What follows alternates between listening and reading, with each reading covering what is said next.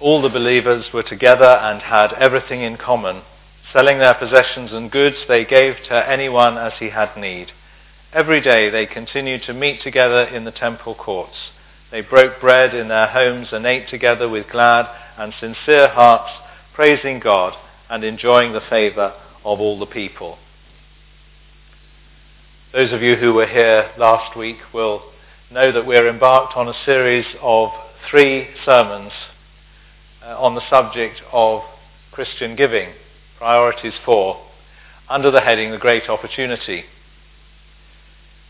Last week, those of you who will hear will remember that we were back in the Old Testament times about when the people of Israel had arrived in the Promised Land, and the land was split up between the 12 tribes, with 11 of them getting land allocation so that they would be able to grow their crops and have pasture for their flocks and all the things that enabled them to have wealth and to flourish.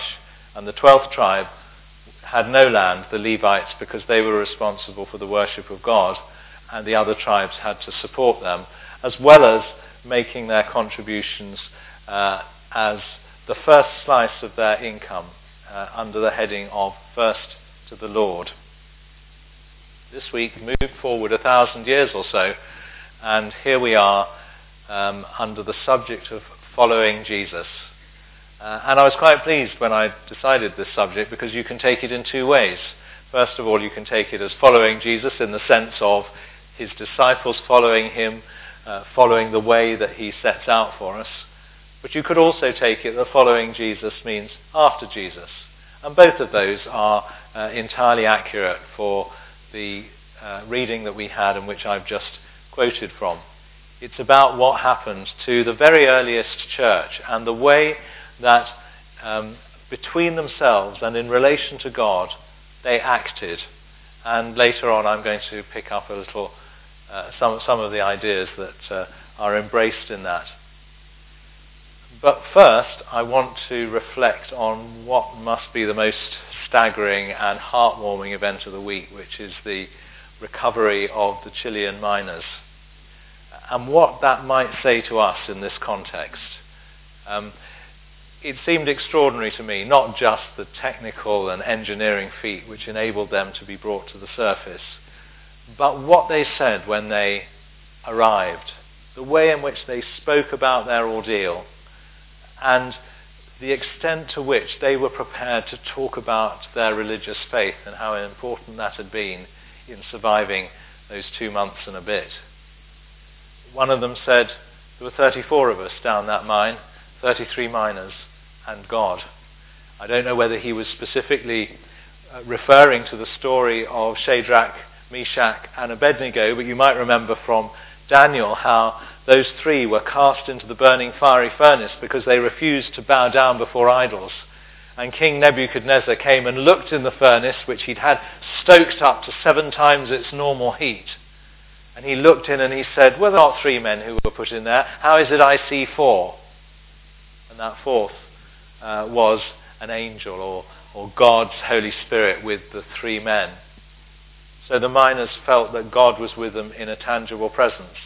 Another one said, God and the devil fought, and God won. If only perhaps our faith could be that simple. I'm not suggesting we want to be put in a position where our faith is tested in that way, because how many of us feel that we could endure and put up with the circumstances that they did? But there is something about their community together which does perhaps mirror what we were hearing about in our reading and what might, in a perfect world, represent our community together.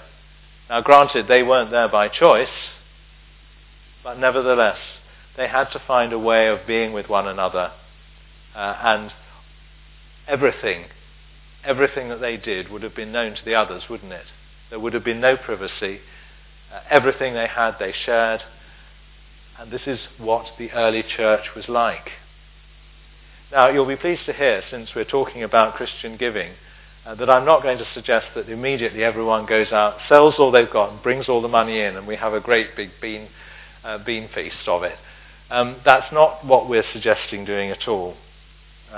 The circumstances then were different from the circumstances today. And in any event, if you read on in Acts, it appears that there's an element of perhaps exaggeration in this summary, that people gave what they wanted to give and people gave generously, but not always everything that they had.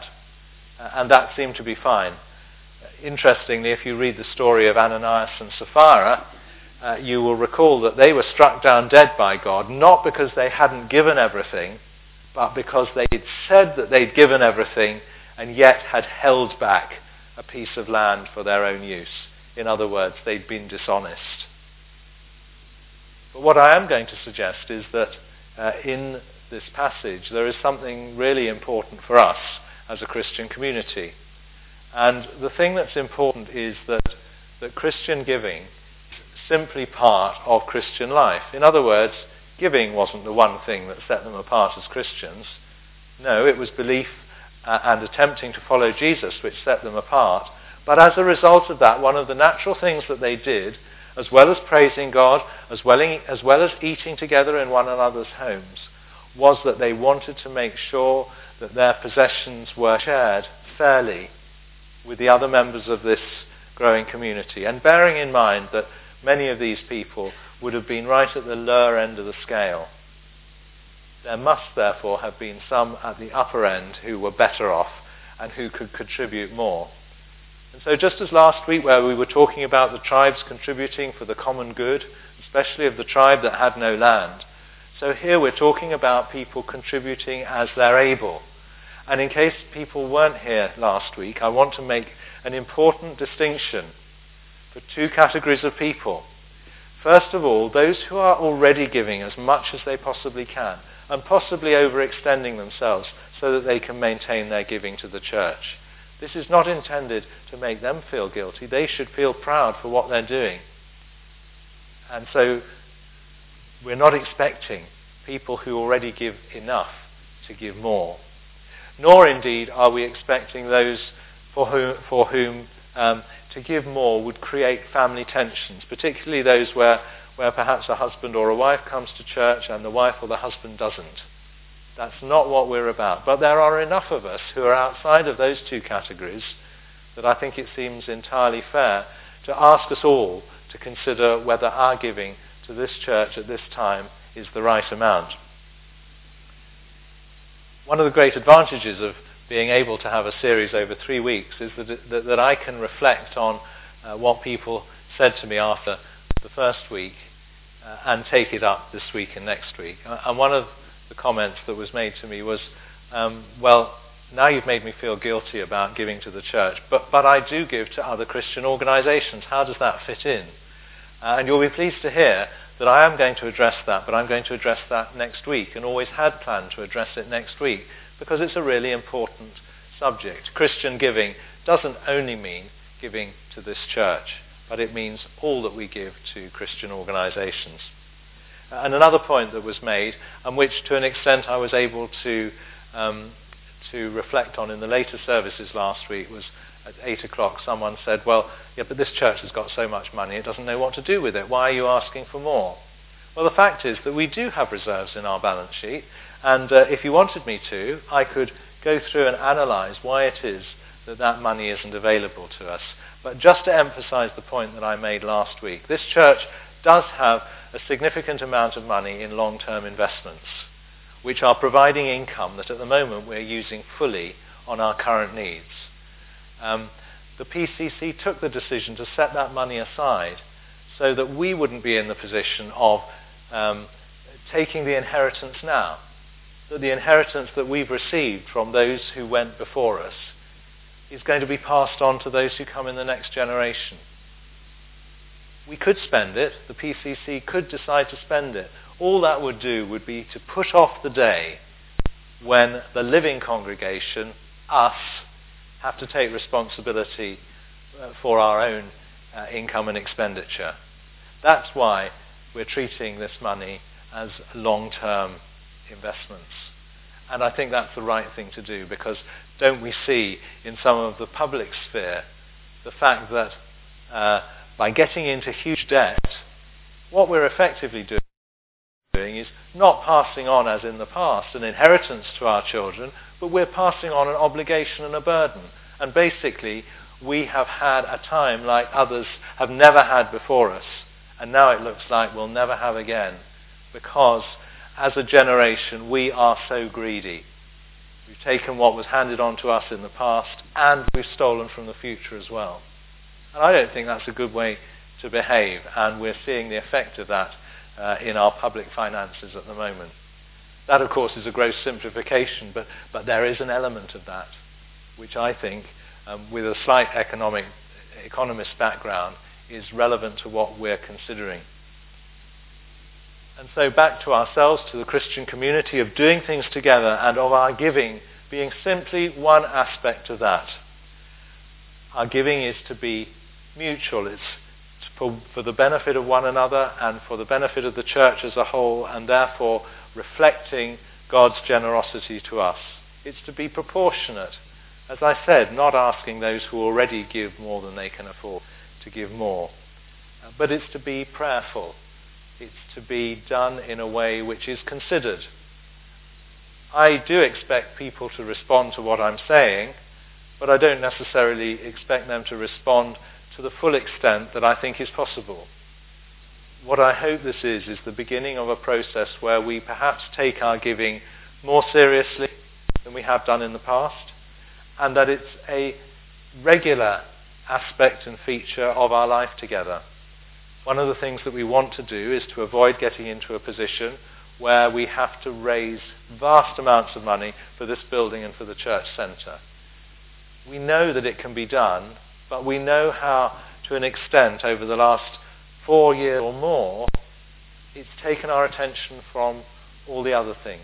The conservation project has been a huge and wonderful success, and on a day like this, we're just sitting in the building of such beauty and magnificence. But it's meant that we've had to focus on that, not to the exclusion of other things, but to the detriment, I think, of other things. And I believe that with the size of the congregation that we have, there are so many more things that we could be doing, and that some of those will rely on having a higher level of income. We manage most things on a shoestring, and we manage most things because we have willing and competent volunteers. But there are areas of our church life where I think that we could do with some paid assistance, particularly in relation to our work with young families. So there are things that we could be doing. And over time, even against the worst economic background that anybody could imagine, I believe that we are capable of doing great things. And that's why I've headed this series, The Great Opportunity.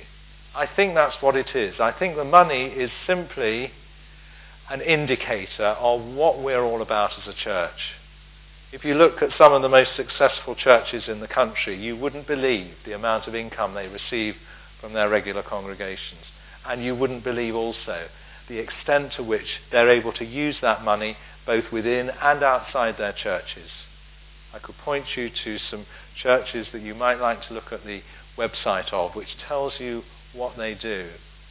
And although they may be bigger than us, they're not dramatically bigger than us, with us at our current size. So there is a vast amount to go for. And the point I want to leave with you particularly is that what we're trying to do in this is to follow Jesus. That following Jesus means following the model that he set, listening to the words that he gave us and that have come down to us in Scripture, and doing our best to model that way for others and to follow the model that he set for us.